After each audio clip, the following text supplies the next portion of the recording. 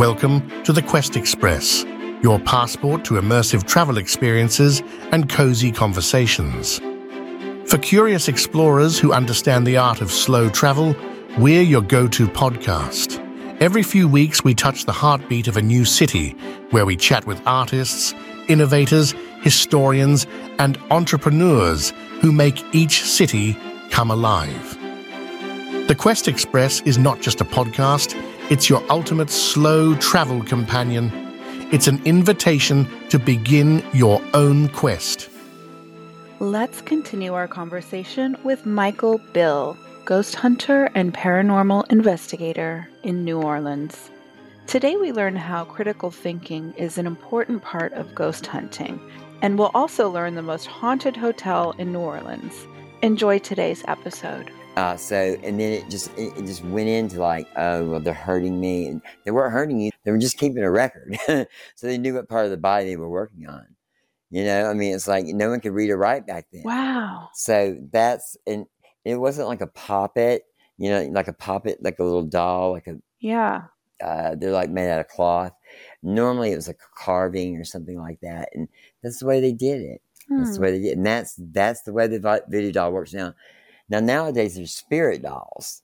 And spirit dolls are dolls that are constructed spirits. Someone will make a doll, and they'll construct a spirit or have a tupela, if you will, in that doll, the spirit of that doll. And they'll feed that doll, and they'll give it, whatever their favorite food is or whatever, or like coffee or rum or cigarettes.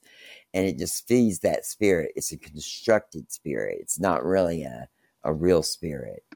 They'll carry it with them, and it's weird because you'll see grown women carrying these big, huge, dolls, and that's their spirit doll.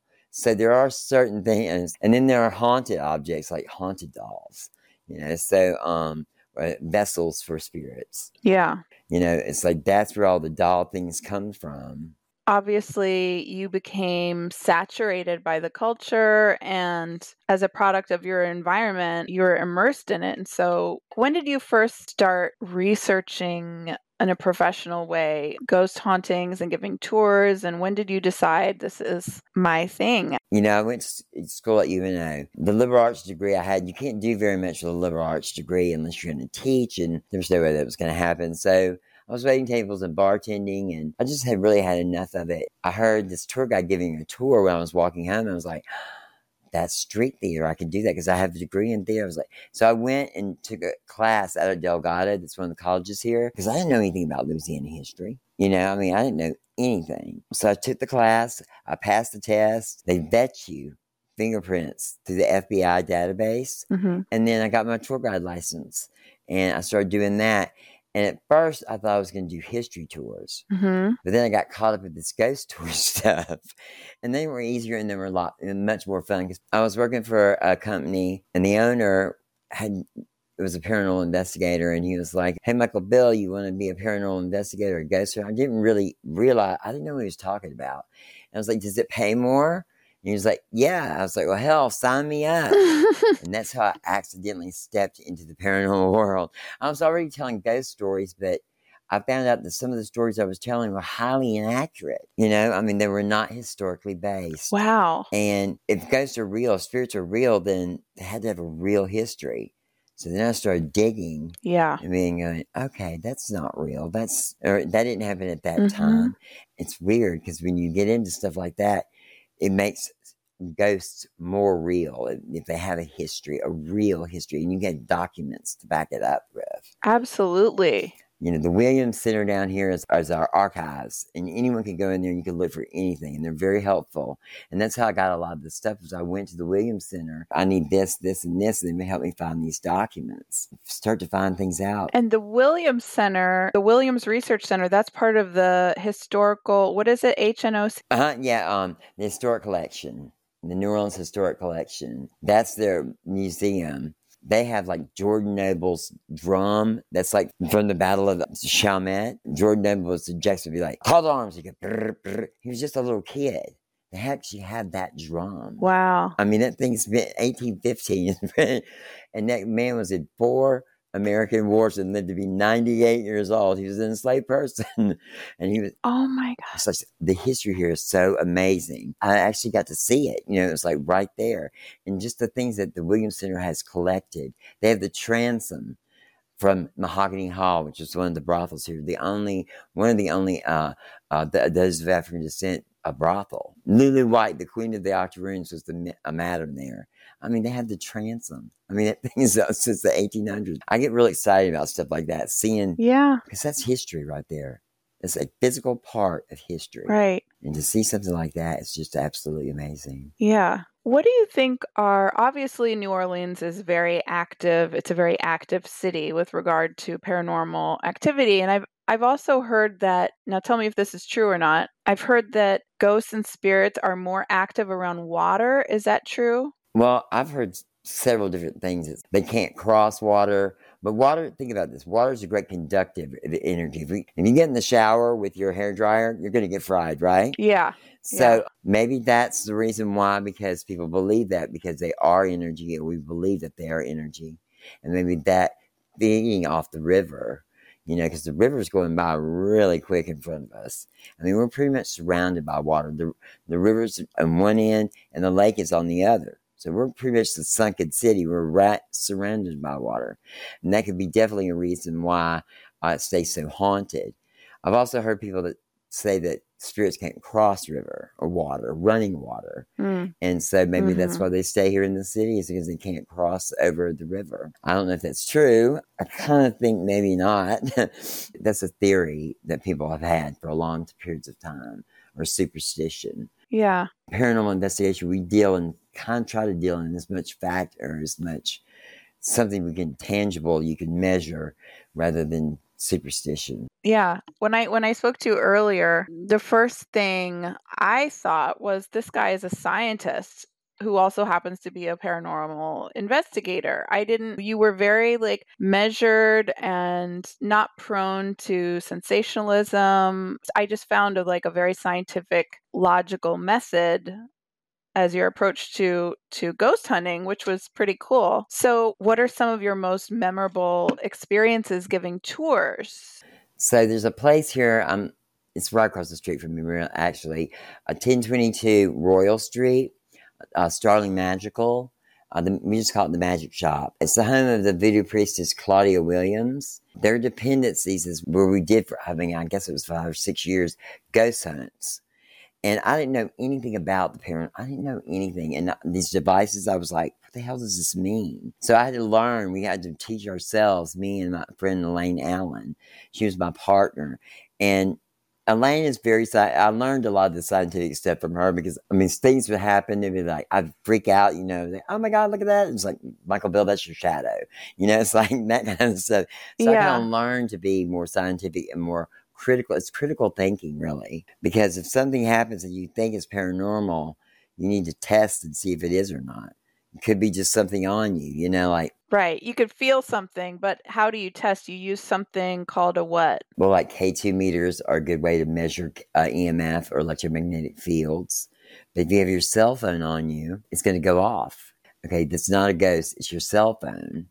That's why you can't use them in public, because it's not tested. That's what a K2 meter is. If you have your phone on you, it'll make it go off. If you get near a speaker, I've seen ghost hunters have speakers on the table, and they're using a spirit box, like an app. They'll use it, and they'll have the K2 meters too close to it, and it'll look like it's spirits, but it's not. It's the speakers. It's the magnets in the speakers that are causing the K2 meters to go off. So you have to make sure you don't have anything EMF on you. And we'll sweep through a place and see where the electromagnetic fields are.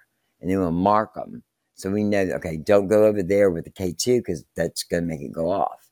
So that's part of the critical thinking. That's part of saying, okay, there's certain core concepts of paranormal investigation. We try to follow those at all times. I get hysterical sometimes because I think something is paranormal, but it's not. And that's why we record everything, not just to collect evidence, but also to go back and make sure that what we heard was what we heard. So for the layperson who is seeing lights flicker, or for example, here's something that happens to me. Now you can tell me whether this is paranormal activity or not.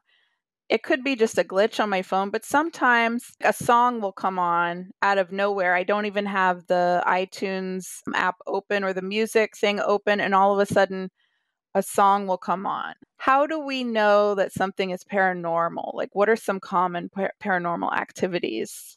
Flickering lights can be paranormal. I had the lamps here sometimes that will just start to pulse and flicker on their own. So I had an electrician come in and check it, and check the lamps and check the bulbs. You want to try everything possible to debunk it. Yeah. If that's you, can you stop it? Now, if it stops almost immediately, I'll say, can you turn it back on? You want to test it to see if it's acting intelligent. Remember, we're looking for intelligent responses. Talk to the energy. Right, exactly. It's all we're doing is communicating with them. That's what paranormal investigation is all about. We're just trying to communicate with them. And if it starts to act intelligently, okay, maybe you want to record every little bit. And then you want to have other people come in and not tell them about it and see if it happens to them. Because if it happens to them, then just, like when I do EVP sessions or spirit box sessions, and I'm like, I think I got something. I won't tell them what it is, but I'll send it to other paranormal investigators. Tell me what you hear. And if they hear the same thing I hear, maybe, I'm just saying maybe, that's paranormal. Now, when stuff starts to move about the house, when you put your keys here and things start to move about the house, or the doll starts to rock in its chair on its own, yeah, that's paranormal.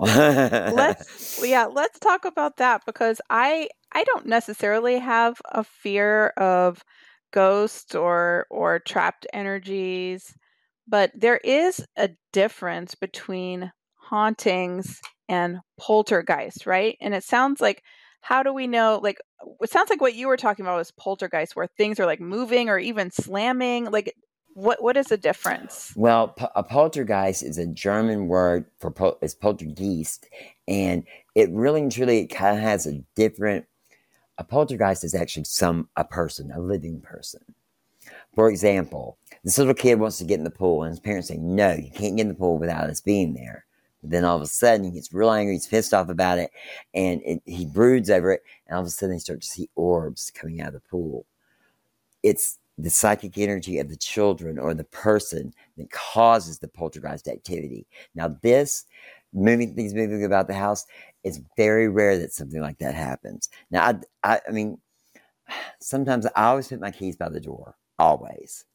But then I started finding them in different places. Now, that doesn't mean that I didn't pick them up and move them and just don't remember. You know what I'm saying? Mm-hmm.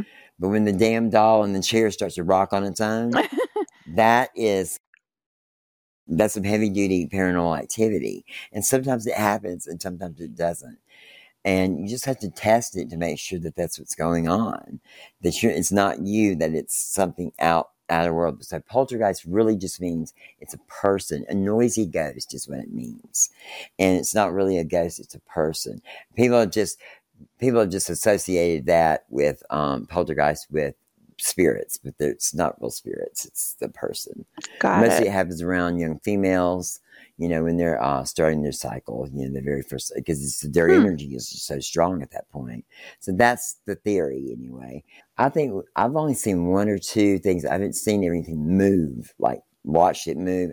There was one time we were at this session and it was a seance. A table did move, and I was like, that's the first time I'd ever seen anything like actually physically move. We were all standing there and just kind of moved in front of me. So it was weird. Maybe like 8 inches, but it did shake and move. So it's such a lot of energy for a spirit to do something like that. Yeah. So there's two types of, correct me if I'm wrong. My understanding of it is there's kind of two types of energy visitations. There's the kind that are already at a place, trapped or like at haunted places. Maybe they're there for whatever reason. And then there's the kind of energies that you call the spirits that you call in, right? So I'll give you an example of this. When I was little, my brother and I decided we would light a candle, hold hands, and try to call a spirit in. We didn't really know what we were doing. We were probably, 10 and 7 or something. But I probably saw something on TV about holding a seance. And I said, hey, so we were by ourselves in our basement Right. All of a sudden, we're holding hands. It's scary. It is scary. So it was this big candle, and all of a sudden, the light in the candle, there's a wicker all the way down, right? It snapped, and then it spiraled, and it went, psh, it made all this noise. It went, psh, and it went all the way down, and then it went out. And we looked at each other, and we ran up the stairs. We're like, what? I mean, that's totally strange. Okay. Then I would be like asking questions like, can you do that again? Can you make anything else? Can you make a knock happen? Knock once for yes, twice for no. Evidently, whatever spirit was there, it could be a spirit that was already there. That's just being ignored. Yeah. Or just wasn't making any kind of, making themselves known. First of all, I wouldn't have been down in the basement. I would have been freaked out because I used to be afraid of the dark when I was a kid. And now I work in the dark. So that is wild because that would be like, that'd take a lot of energy for something to say, hey, look, I'm here. Mm-hmm. And I mean, that's just weird. Did y'all run upstairs or were y'all calm about it or just like? Oh my God, we were terrified. we were not hanging around. We were terrified. I mean, 2 little kids. And we didn't know we were that powerful either to call a spirit in. I want to ask if someone's coming, if they want to meet you and they want to go on one of your tours, what website do they go to? It is Premier X Tours, but TOURS, PremierXTours.com. They can go through there. Okay, great. Yeah, they can book a tour. They can just send us an email and say, hey, look, we want to talk to Michael Bill. Cool. I get them all. So they can do that. Since I've been giving tours and doing ghost hunts, I've met some really wonderful people.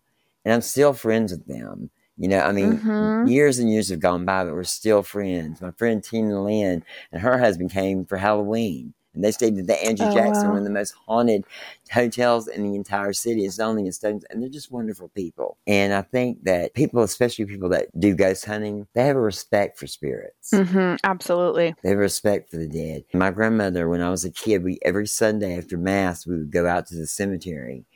And I don't know, I was being a little jerk or something. She goes, Charlie, they used to call me Charlie, said, never talk ill of the dead. Respect the dead. The holy souls, right? Mm-hmm. So my grandma was a very scary woman. It scared the hell out of me. We were out in this huge cemetery. I meet these people, and it's just so wonderful because I get to share the culture here with them, and not just the ghosts. Yeah. But the ghosts are part of the culture. They're the leftovers, the past. Sometimes they're not these 17 and 1800s type of ghosts. Sometimes it's modern day ghosts. Ghosts, people that have passed just within the last 20 years. There's a place, 828 North Rampart Street, a haunted museum, Bloody Mary's Haunted Museum. For 6 years, that's where I did a ghost hunt in the apartment upstairs. Now, these are modern day ghosts. These aren't rolling around in Victorian garb. An incident happened there. It was a murder, a terrible thing, and left a bad impression. But those spirits are there. I mean, the first night I did the ghost hunt there, it was just crazy. So I knew that those 2 spirits were there because they were saying their names and my name. Wow. And the names of the guests over a spirit box. I mean, we had the evidence. It's like, what do you hear? It's like, I hear that. I hear exactly what you hear. It was amazing. I mean, that's the first night I was there. There are modern day spirits as well. And I believe spirits bind themselves to the earth. For some odd reason, they don't want to cross over. The theory is that there's our plane of existence, another plane of existence, and there's got to be something else. Because when they cross over into the light, when we do a crossing over ceremony, we never hear from them again. Mm-hmm. It's like they're in a purgatorial state right now if we're communicating with them. When they hit that light, they're just gone. They just leave.